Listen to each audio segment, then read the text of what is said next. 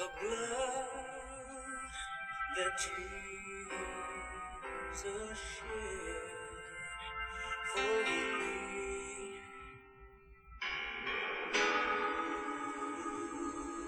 Way back on Calvary,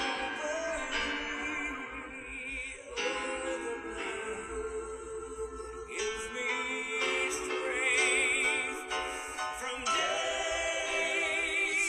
to day. It will never lose its power, for it reaches to the highest mountain, and it flows to the lowest valley. The blood that gives me strength from day to day. It will never lose its power. It soothes my doubts and calms my fears, and it dries all my tears. Oh, the blood that gives me strength from day to day. It will never lose its power. Reaches to the highest mountain, and it flows to the lowest valley. Oh, the blood that gives me strength from day to day. It will never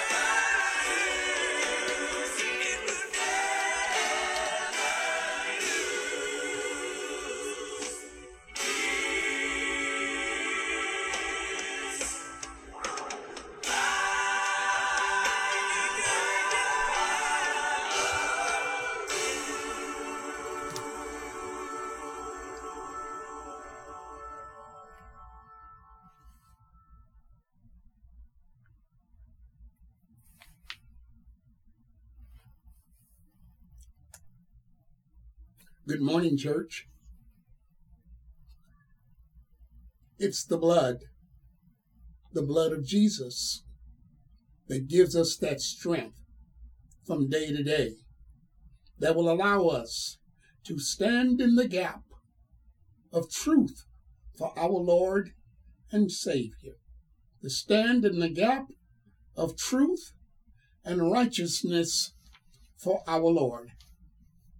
I pray, church, that you have had a good experience with the Lord this week, that you have experienced His love, you have experienced His faithfulness, you have experienced that the Lord has helped you, protected you, that He has built up the hedge around you this week.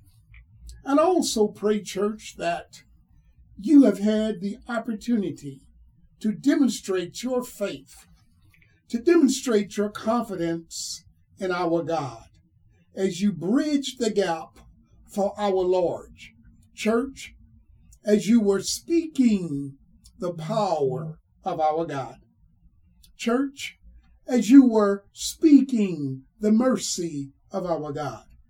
And most of all, church, I pray that you have been telling all others that God sees all, telling all others that God hears all, telling all others, church, that God is in control. Even now, in the midst of this world pandemic, oh church, where doubt is there, where confusion reigns, church, God is the answer. You know it, and I know it. In church, our God is the key to the victory. As the song says, and we have victory in Jesus Christ. And we have victory in His Word. And church, we know that God's Word will prevail. Healing of the land will prevail when God says so. You see, church, God's Word says, seek His face. Seek His word of healing and restoration. And in Daniel chapter 9, church, we see Daniel is praying. Chapter 9, he is praying there in verse 3 and 4.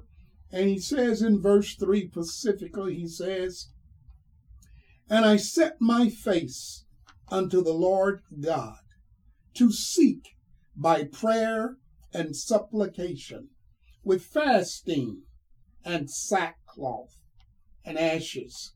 Church, God is seeking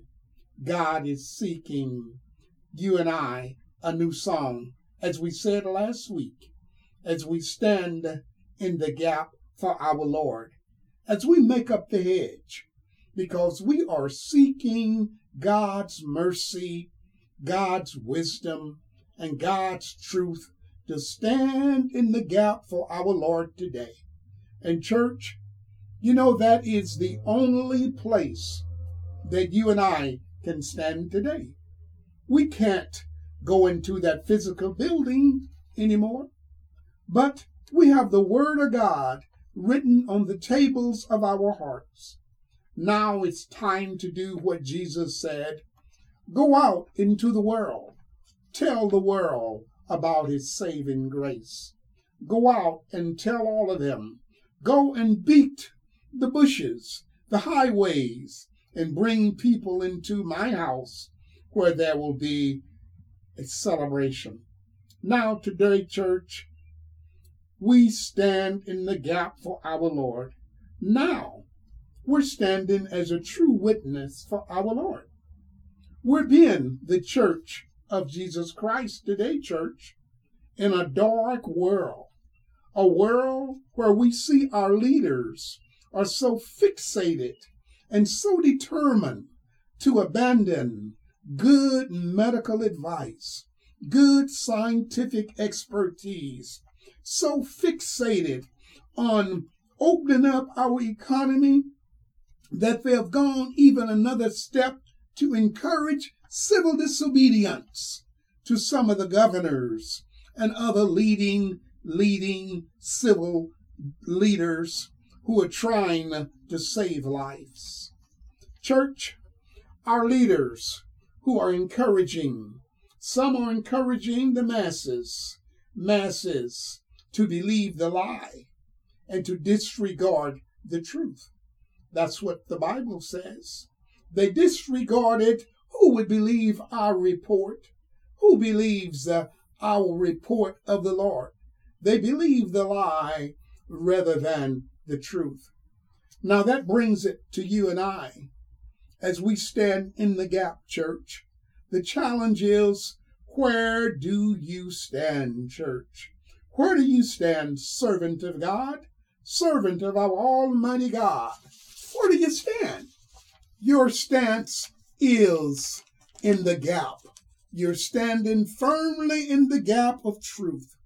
You are making up the hedge of righteousness for our God.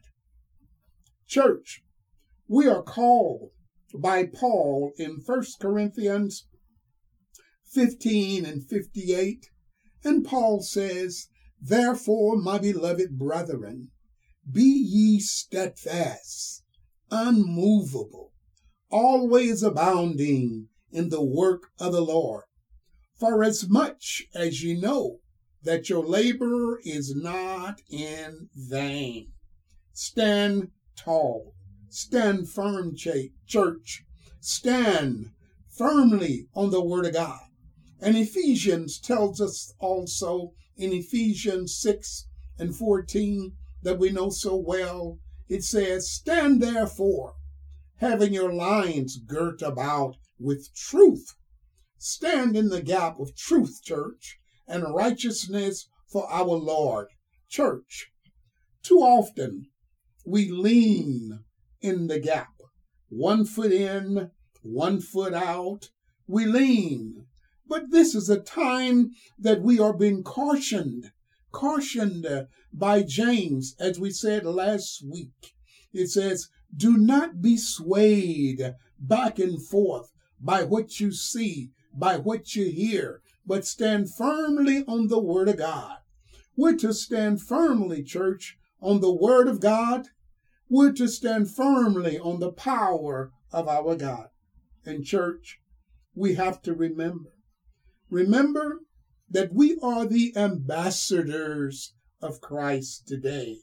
We are his ambassadors. You are an ambassador. I am an ambassador. We all are all his ambassadors of the living church of Jesus Christ. And standing on the power of our God, standing on the blood of Christ, and speaking the things of God that we've experienced, that we know. Speak in hope, speak in truth.